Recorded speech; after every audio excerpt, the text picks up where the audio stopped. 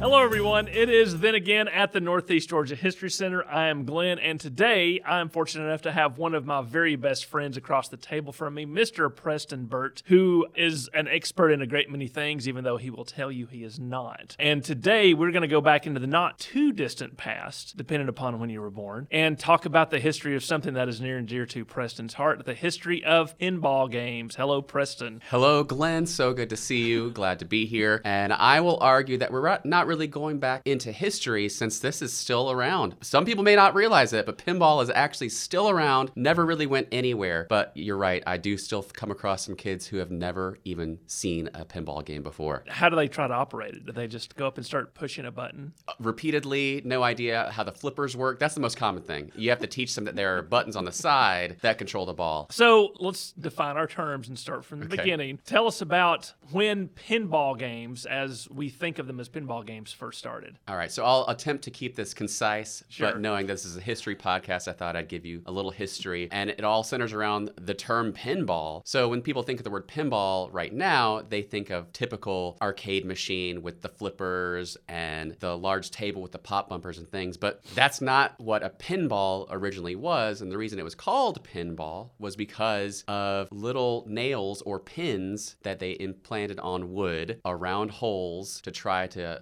go in there. And that's from the term when they were originally bagatelle machines. This is back in the time of Louis XIV in France. So we're going back some deep history. Sacre bleu. The late 1600s to early 1700s. And then in the mid 1750s to 1770s, that's when they introduced a spring with a plunger. Now that is definitely typical pinball. Pull that plunger back and let her rip. And that was one of the original incantations. But the kind that we're talking about really didn't happen until mid 20th century. So there were some iterations before then. First application of having coin-operated mechanisms for these bagatelle machines. But really in 1947, that was when it changed the game, because not only did we have electronic bumpers, but we had flippers. So it wasn't until we got flippers that we really can think about the pinball machines that we know and love today. So that goes back a while. But the pinball games that we think about today, they took off pretty quickly, right? We started slow, you say 1947, but then within what, a decade and a half, there were multiple companies building multiple pinball games, and they were filling up all those places around town you're not supposed to go, like bowling alleys That's right. and pool rooms. Well, the controversy started even earlier. So back when they first became coin operated, there were up to around 200 companies at the beginning trying to make these pinball machines. The case of the May the Best Man Win came into play, and so it dwindled down to some of the big players, Williams and Gottlieb and so forth. One of the big historical points in history is a famous picture of Mayor Piero LaGuardia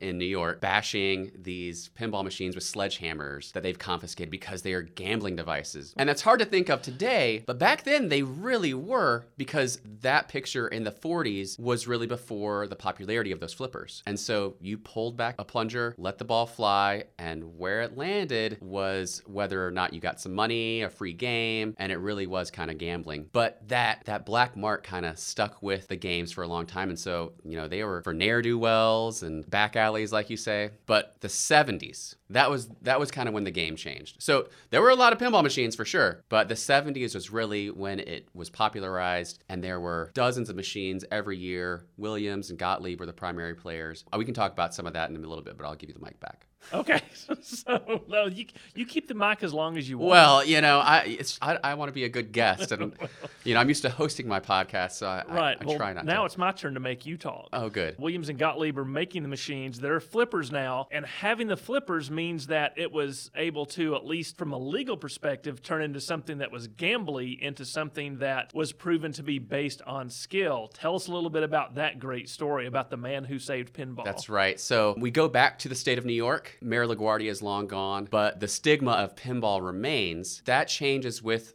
as you say, the man who saved pinball. His name is Roger Sharp. He was a writer for magazines, I think Esquire, but he was also a really, really good pinball player. And so knowing that the state of the industry was kind of on the line, an amusement organization had him come testify in front of the New York City Council. And basically he pulled a Babe Ruth. He said, I know you think these are games for gambling and so forth, but it's a game of skill. If you watch me, I can control where I want the ball to go. And he basically said, all right, on this next turn, I'm going to make the ball go in that hole. So not quite the symbol of Babe Ruth holding his bat aloft out into the outfield, but similarly calling his shot, make the shot, and proving that it was a game of skill. And that pretty much lifted the stigma and allowed for the city to start getting some revenue from taxing those machines. Right. Well, yeah, if they realize that it's remotely legal, then they can make money from it. Suddenly it becomes something not only allowed, but perhaps encouraged. That's right. But you'll still be surprised that there are remnants of laws on the books in some backwoods cities that pinball is still outlawed, and people I know who have tried their hardest to get an arcade open back up, or as is popular now in a lot of cities, a pinball bar or an arcade bar. They're still finding some pushback from these laws way back when that are still on the books. That's so fast. And Atlanta had one too, right? That's right. The convention that I run, the Southern Fried Gaming Expo, on our very first year, it was kind of kismet that the day of our first event was the 75th anniversary of them banning pinball or outlawing pinball in the city of Atlanta for the same purposes.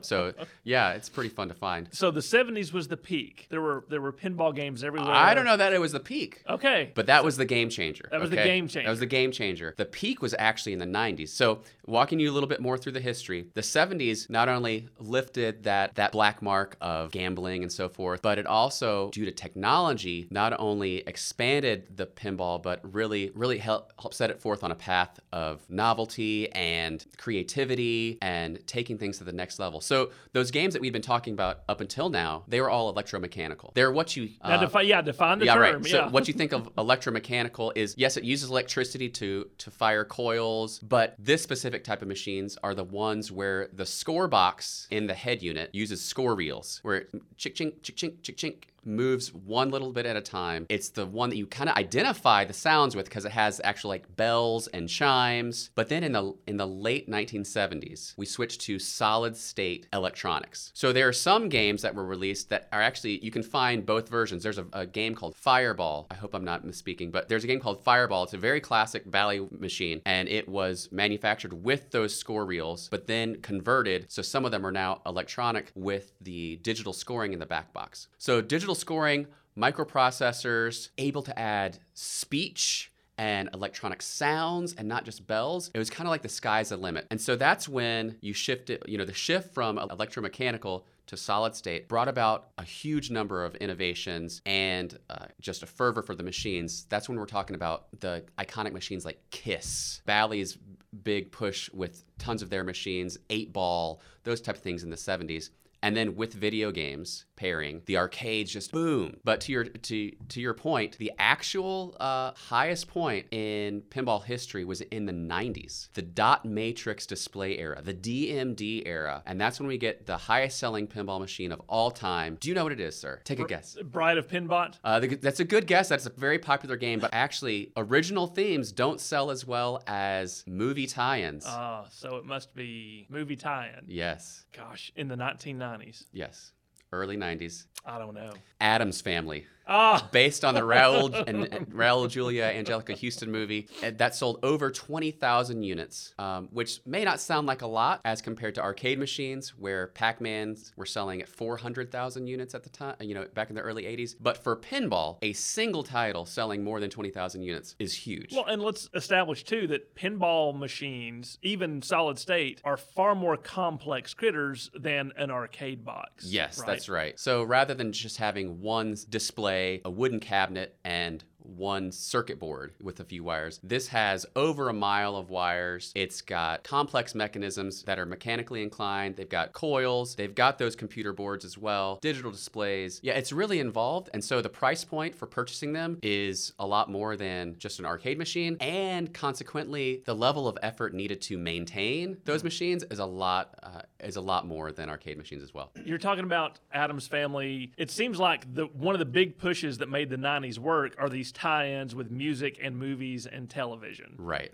And that way you're able to combine the perfect storm for pop culture and to make those pinballs work. So if that's the peak, and pinball really started in, say, 1947, you get to the 90s, it seems like the slide was pretty quick. It was, and I really don't understand. I mean, they made a whole movie about the fall of pinball, but I really can't put my finger on it other than to think that it's just generally to the decline of the arcade, wherein the home console units units were able to outpower the arcade units. You know, when the home console units first came around, you had Atari, even the early NES, those graphics, those things, they were much less than what you could have in the arcade because they were using the state-of-the-art microprocessors and everything, and you were getting the home version that was watered down. But at a time in the late 90s where you have PlayStation 2 coming out, and it's DVD capable, has the highest graphics resolution you've ever seen, very involved stories, bang for your buck, people just weren't going to the arcades anymore. And I think that was ultimately the cause of the fall of not just the arcades, but pinball in general. So, yeah, and the major manufacturers that you're talking about, correct me if I'm wrong, but they're all gone except for one, right? Isn't there only one company still making new pinballs? You're correct. So the big players of the day, back in the the quote glory days of pinball, Gottlieb, Williams, those were long gone, and the only one that stuck around actually had changed names a few times. But so just to give you a little bit of this company's history, Stern Pinball is still around. Stern actually got their start in video games. They made the classic arcade game Berserk, and others from the early 80s, but eventually, I mean, legally not tied to the same name, right? Because they started up as Data East Pinball, but then they changed their name to Sega Pinball, and then they changed their name to Stern Pinball, and but it's the same entity. So they've been around producing pinballs since the mid 80s. I think their first one was Laser War in 1986, but they were the only ones that stuck around from 2000s, which was the death of Williams, which is the other last remaining manufacturer, and they just put out, 2-3 games per year. It kind of laid low for a while, low runs, but then I guess the nostalgia factor and the demand just picked up slowly and surely, and then they had some private investment and they were able to ratchet up. And I'd say over a 10-year period between the slow period, which was like 2001 to 2011, but then they picked it up and it has been gangbusters ever since. Well, they've following that merchandising tie-in with popular movies and things like that. When I've gone and see them with you, they're always on top of the pop culture. Their latest one was The Mandalorian, right? That's right.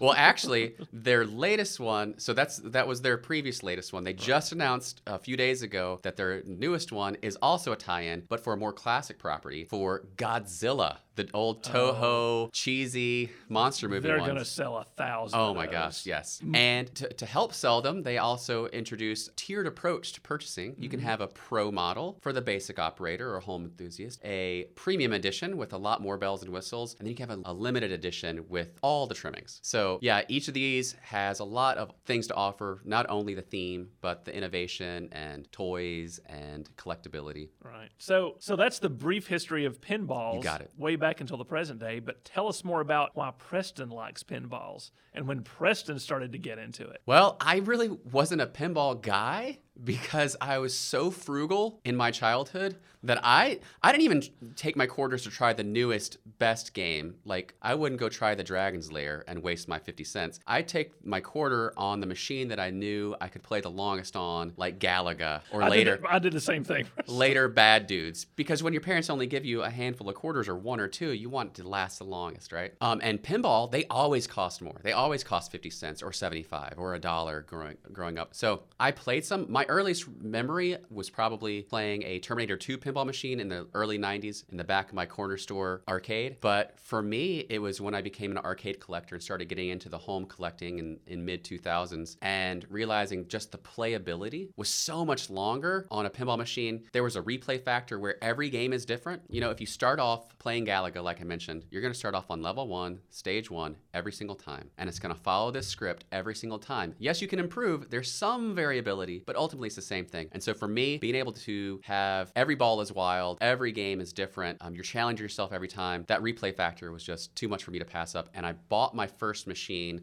in 2011. It was a Tron Legacy pinball machine. That's the first pinball you ever got? That's the first pinball I ever owned. Ever owned, okay. And how many do you have now? I only have 5 machines now. Only? Yeah, only. Only. And the rest I have like 12 arcade machines in my basement. But yeah. It's good to be Preston's friend, folks, let me tell you. It is.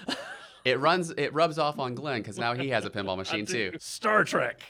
The original series, by the way, not any of this new junk. That's right. So tell us, and I'm gonna have Preston back again too, because really what this is a sort of nostalgia that pops up when you start thinking about the older pinball games, the older arcades, and even the newer stuff. There's a certain aspect of nostalgia, of retro wantingness of these things, wanting to play it and wanting to take it back. So we're going to have Preston back, but before we end this one, I want to ask Preston one last question. What's your favorite pinball game ever? Oh, that is a tough one. That is really tough. So many have come and gone through my collection because I have limited space. Whew, yeah. So I'll give you 2. Judges?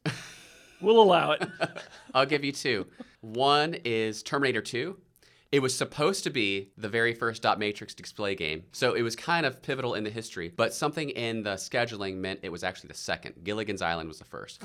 But this was Steve tied Ritchie. into everything, folks. This was designed by Steve Ritchie, who's considered the master of flow, and it's a tie-in machine with Arnold Schwarzenegger speaking. You can shoot a trigger gun to fire a cannon. It's got ramp that just one after the other. It's like quintessential of the essence, and it sold a ton. It wasn't the highest selling, but it sold a ton. And then me, personally, I have a game that came out when I was born. I didn't ever play it until I was a collector, but it came out in 1980. It's called Flash Gordon. It's one of the Bally Renaissance, an early solid-state machine. It's based off of the movie, 2-level playfield action, and it looks simple, challenging as all get out. It has the just one more play aspect. Every time you drain, you're like, just one more play. I just got to try one more time. And it's never leaving my collection. Yeah, never. Nope. Never. Very cool. Well, Preston, thanks so much for joining us and taking us down that trip to pinball. And you tricked me. I thought we were only going to go back to like maybe the 60s, but you took me back to Louis XIV. So I prepare for my friend. Good call. Good call on that. That is all the time we have, but we hope you tune in again. Like I said, we're going to have Preston back and take another trip down history/memory lane next week. So until we see you again, stay safe, take care, and thanks, Preston. Thank you.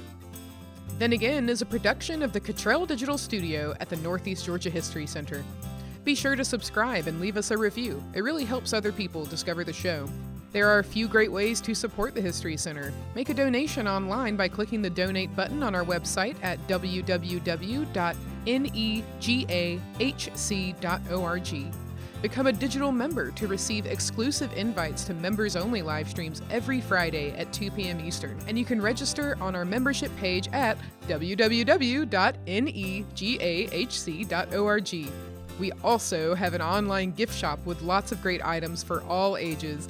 Use promo code ThenAgain for 15% off your online order. Valid on anything except memberships and handmade items. We'll see you next week for another episode of Then Again. Thanks, y'all.